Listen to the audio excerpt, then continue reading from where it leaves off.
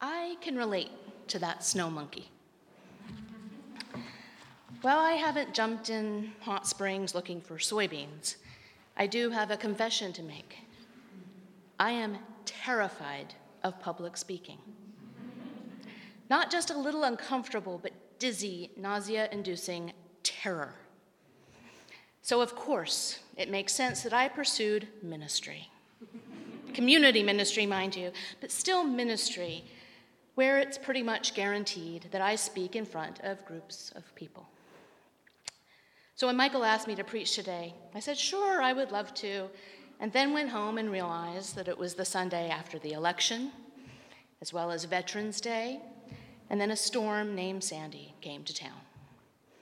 About an hour after I agreed to speak, as usual, the panic set in, and as anyone near and dear to me can attest, I turned into a nervous wreck. When I took a step back, as well as a very deep breath, and thought about it, I saw a theme. I saw that courage was the thread that bound these events together.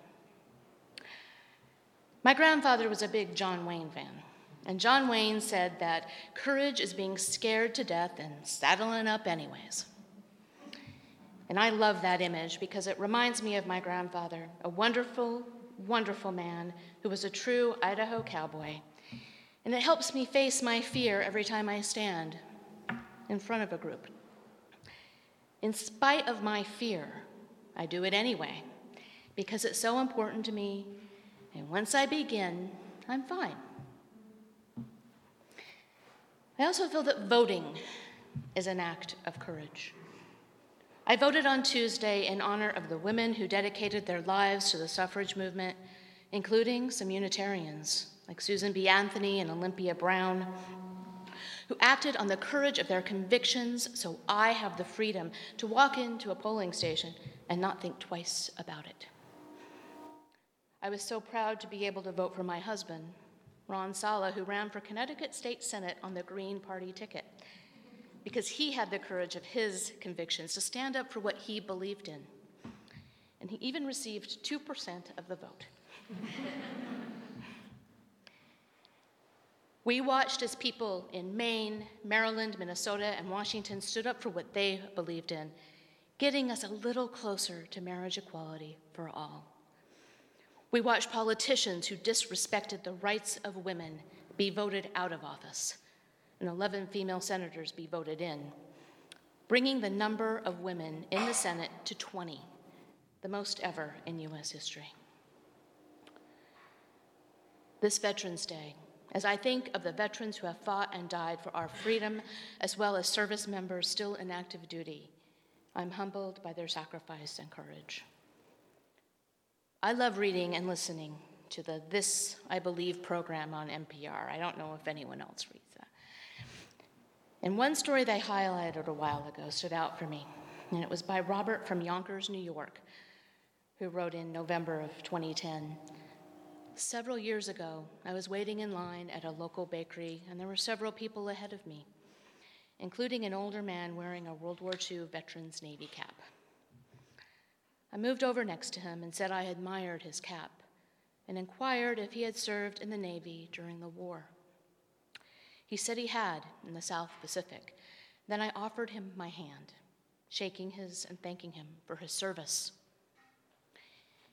He began to cry, an audible whimper, and the girl behind the counter looked on quizzically and concernedly, and as did a few customers who had turned around and were now looking at us. I apologized to the man profoundly and asked if he was all right for him if I waited outside. He indicated it was, so out I went. And a few minutes later, he emerged with his pastry bag, and again I offered my deepest apologies for ambushing him, and that it was the furthest thing from my mind to embarrass him in public. He very graciously said it was not a problem, that what had disconcerted him was my thanking him for his service during the war. He said I was the very first person to do so, and he had been back almost 60 years. No one, not his family, friends, ever thanked him or asked him about his time there. Robert continued that today, on November 11th, Veterans Day, originally Armistice Day, and it was named because it was the 11th hour of the 11th day of the 11th month of 1918, officially commemorating the end of World War I, the war to end all wars, a universally noble dream never remotely realized. Today in our country, a relatively small but growing number of families share an unusual and sobering historical legacy. 3 generations of living war veterans, truly a shared generational brotherhood and sisterhood. Fathers from World War II and Korea, sons of Vietnam, and grandsons and granddaughters of Iraq and Afghanistan, all veterans. I believe they deserve our thanks, as well as the families and friends who support them.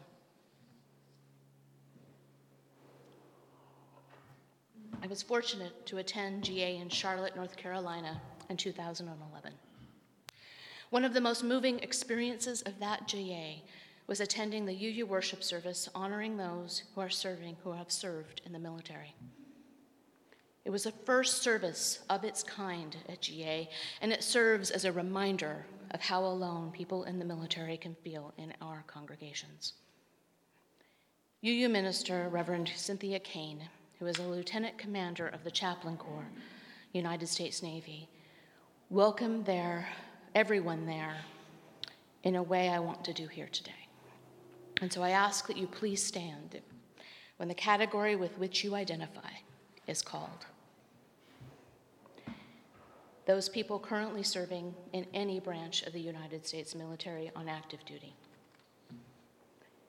Those people currently serving in the reserves, National Guard, or auxiliary. Those who are retired from active duty, reserves, Guard, or auxiliary. Anyone who has ever served any length of time in the United States military. Active duty dependents, reserve and Guard dependents, retiree dependents. Anyone who has a family member or friend who is serving or has served in the United States military.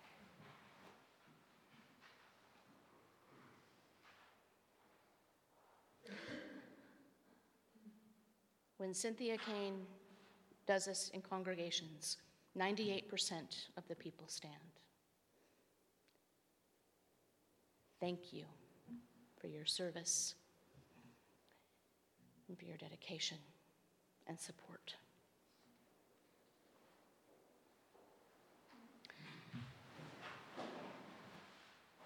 Reverend Chris J. Antal, Army chaplain, who is a UU Army chaplain who is currently stationed in Kandahar, Afghanistan, wrote a prayer for Veterans Day this year that I would like to share with you this morning that captures the anguish of loss in war. And it's entitled, A Prayer for the Warrior's Return. O gracious God, Spirit of life, source of love, what has become of me? I am broken. Deliver me from the dread of memory, hatred, cruelty, and revenge, meaningless loss, and betrayal of trust. Lift me from distressing dreams, regrets, doubts, speculations, the violence that fills my eyes and scars my soul, and questions that have no answer. Grant me courage to feel my pain and grieve my loss, and serenity to accept that the past is done. I will never return to my old self. Still, let gladness, faith, and hope return to me, and let me remember the love for me that endures even when I cannot love myself, and even when I cannot love you. Help me to lay my burdens into your compassionate and forgiving hands, and open my heart to see the goodness and feel joy wherever it is to be found. Guide me from isolation to beloved community, where my anguish can be heard and felt, where trust and wholeness can be restored, where I may carry this new identity, this sacred wound with honor. Strengthen me in the ways of the warrior, the ways of justice, kindness, and humility, so that knowing death, I may more fully live with gratitude for each moment and reverence for life. Let us continue to honor and remember them.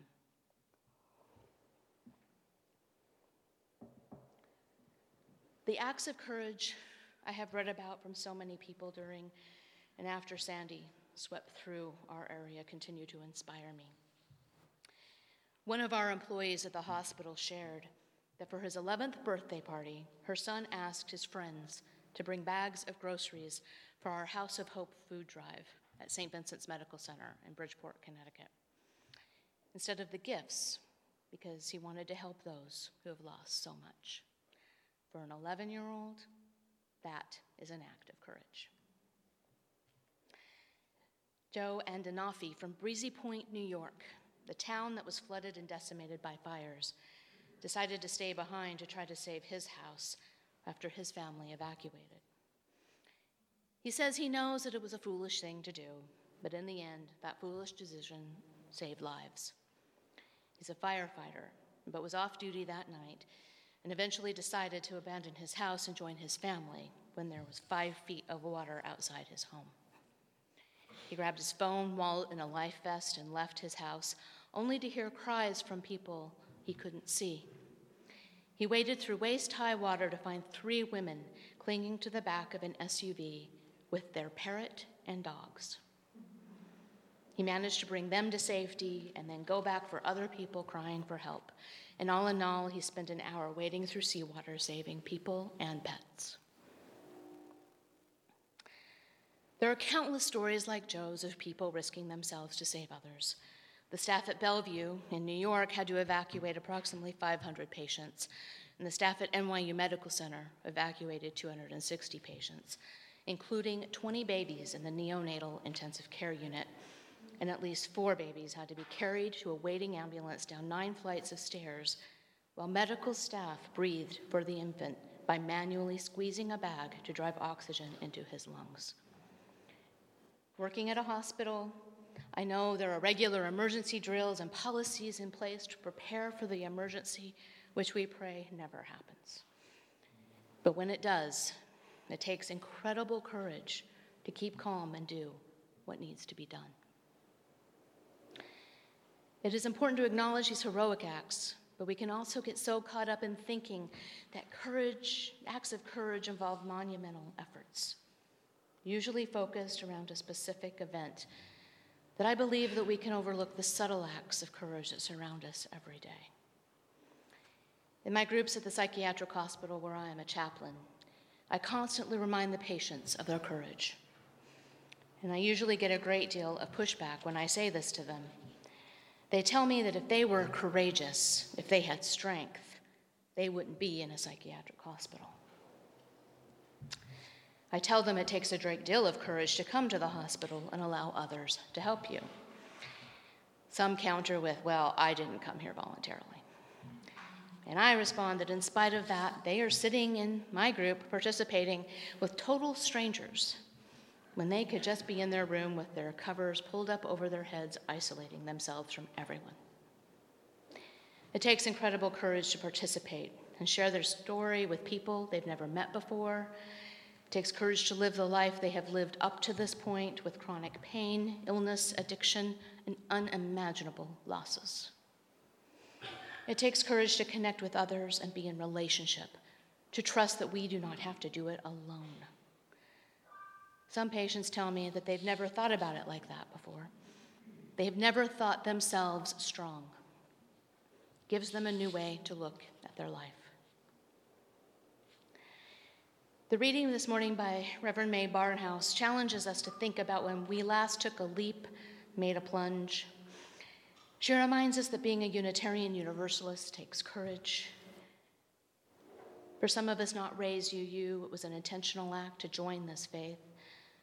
The declaration that justice, equity, the respect for the inherent worth and dignity of all people meant something to you. Truly embodying our UU values is a courageous act.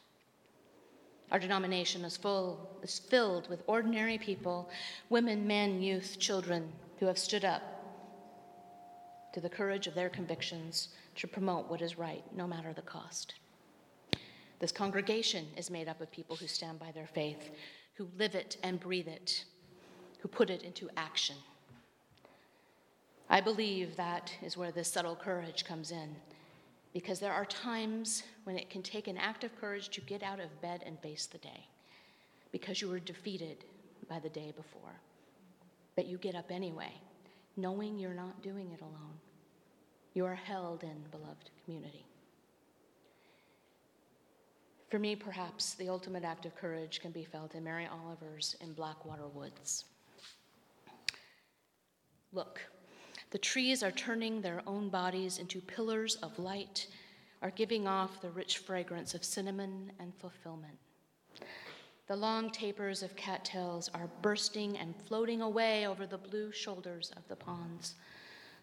And every pond, no matter what its name is nameless now. Every year, everything I have ever learned in my lifetime leads back to this, the fires and the black river of loss, whose other side is salvation, whose meaning none of us will ever know. To live in this world, you must be able to do three things: to love what is mortal, to hold it against your bones, knowing your own life depends on it, and when the time comes to let it go, to let it go. Mother Nature reminded us of how fragile life is, how much we hold on to not only material things that can vanish in an instant, but also people and ideas that keep us stuck in fear and loss. Letting go of the past, letting go of things that no longer help you is scary. But it allows you to take that leap, to plunge yourself into the waters of possibility, trusting that the universe will guide you to where you belong. So may it be.